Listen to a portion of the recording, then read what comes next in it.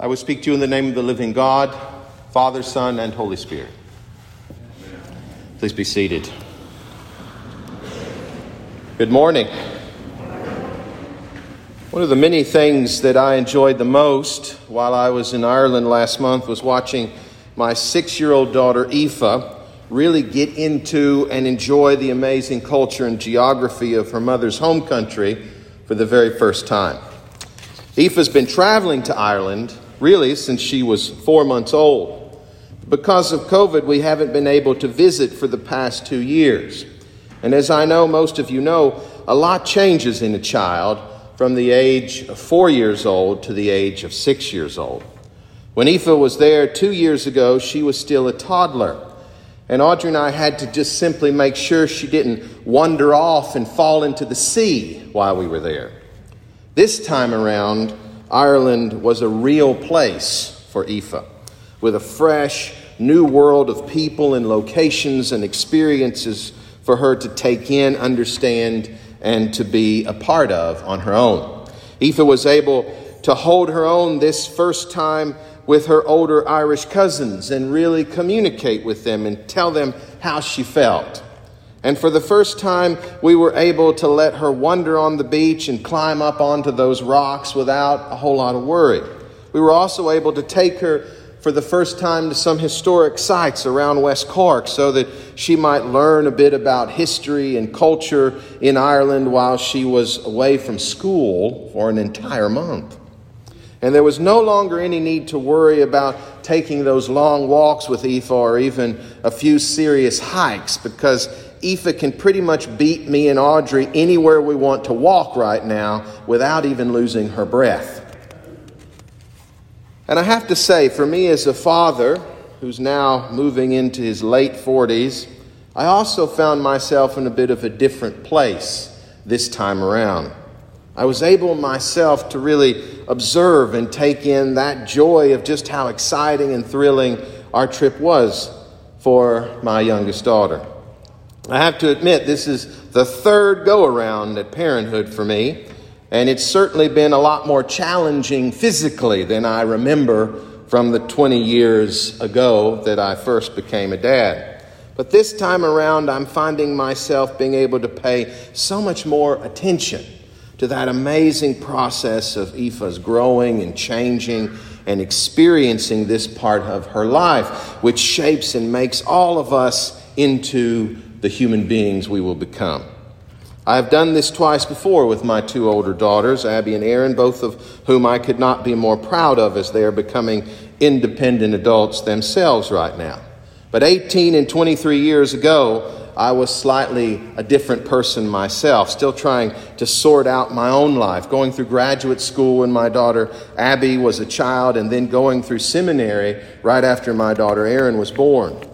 Right now, being older and more mature and settled, and thanks be to God, secure in my life, is allowing me to pay closer attention to all the truly amazing things happening in my youngest daughter's life. And I have to say, it is helping me to learn a few things about myself and really about all of us.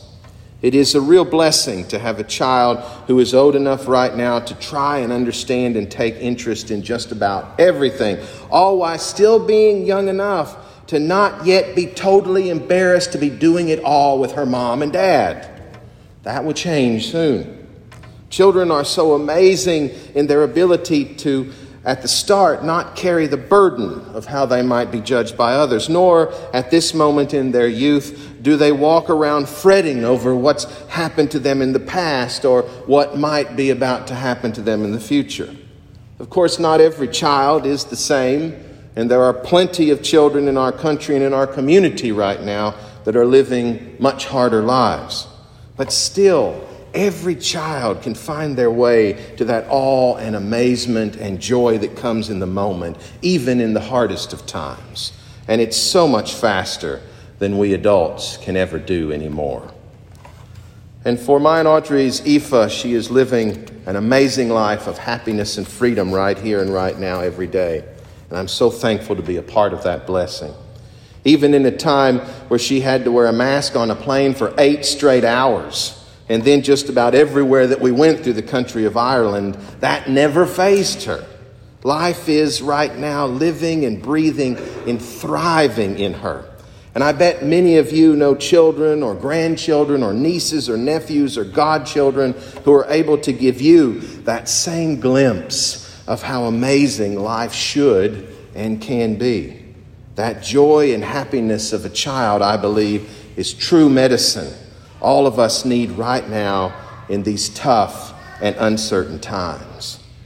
And that was certainly a big part of my own rejuvenation and refueling during the 2 weeks I got to spend with my youngest daughter on that wild Atlantic way of Southwest Ireland. And this morning, brothers and sisters, Jesus himself, I believe, is trying to give those around him and all of us a large dose of that same kind of gospel medicine as well. Something that can present us with that clear image of the loving, peace-filled kingdom of God. Jesus has come into this world to do nothing less than restore and bring to its fullness. Yes, this morning's readings from the Gospel of Mark yet again carry within them some tough sayings from Jesus that may not exactly feel like good news. But as I was going over the scripture this weekend, thinking about all of that, it suddenly dawned on me that for the last 14 years I've been a priest, I spent a lot more time dealing with Jesus' tough sayings on marriage and divorce in the first part of that gospel than I have ever dealt with what Jesus says about children in the second half of this morning's gospel reading. As always, every sermon I preach tends to come from my own personal dealings with faith and Holy Scripture. And as much as I've had to accept and work through the issues of divorce in my own life and still take these verses to heart, this year, you know what? I'm ready to let that go for a season and to not overtake the rest of this gospel, which is, I believe, equally meaningful and maybe even more important right now for every single one of us. To begin, we have to remember that as much as everything we tend to do in this 21st century takes into account the need and care of our children, that was not the way of life or the way it was viewed in the time of Jesus. 2,000 years ago, there can be no question that parents love their offspring just as much as we love our own.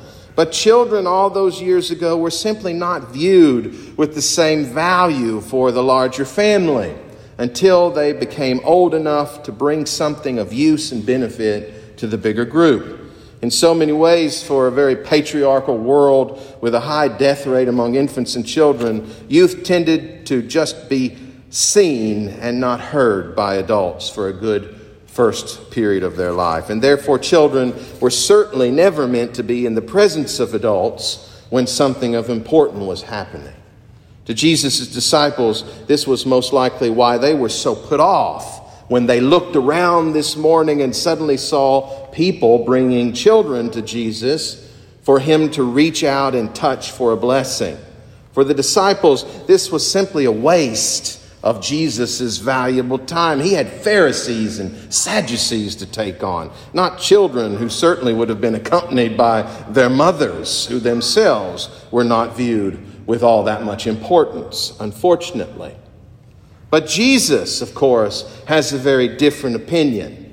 And the gospel this morning says that Jesus becomes quite angry with his disciples for trying to stop and turn away these little children and their families. Jesus knows how his disciples and how the community of ancient Israel felt about the unimportance of simple little children. And so he takes this moment and he uses it to redirect everyone in his presence from their belief in the importance of power and wealth and gender and intellect and class. Jesus does this in order to show them how completely different the kingdom of God Jesus is bringing into the world is meant to be. For Jesus, the joy and excitement and the trust of a child is of much higher importance in what God created the world and each of his own children, you and me, to live into and to experience. Jesus says this morning, "Let the little children come to me. Do not stop them, for it is to such as these that the kingdom of God belongs." Truly I tell you, whoever does not receive the kingdom of God as a little child will never enter into it. I would say this morning, brothers and sisters, that this saying of Jesus remains for us today of the utmost importance in our walk of faith and discipleship, something we need to remember and grasp hold of. It says to all of us adults who have aged and may be hardened in life's many struggles and storms, those of us who've grown to view the world as a place of political power and economy above all else, and those of us who've been so drowned in the materialism of this world that we have no more sense of all the spiritual and the angelic in the other. It's there to tell us that we need to find our way back again to that incredible joy and excitement we once had and we once lived ourselves as a child. And we need to get back to that feeling of awe and surprise in the many blessings of this life which come to us from God alone, because that is the doorway that can take us ever closer still to God. That childlike excitement is our sure ticket to the world God intended in the beginning, when he created that garden and made us in God's own image, forming us from one another as equals and setting us in the middle of a creation made for us to enjoy and find overwhelming happiness within. That is the place, brothers and sisters, we are meant to be in this earthly life. Whether you believe it or not, that was where we were meant to be from the beginning.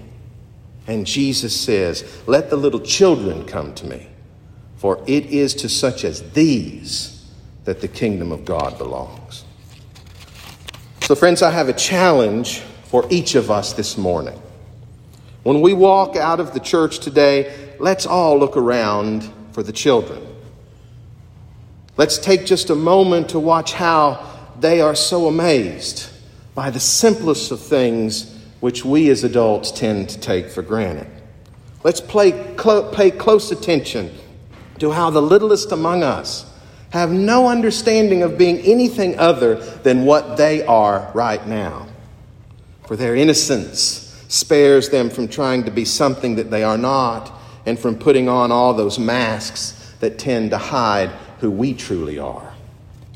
And let's take all that and use it as Christ's wonderful gospel medicine to help us not only teach our children about our lives so much as we first learn from them once again how to approach God and be amazed by all of God's gifts for us. Let us do that so that we might return to being only that which God created us to be in the beginning, his simple, loving, awe-inspired children, sharing God's love and joy with everyone we meet in this world today. Amen.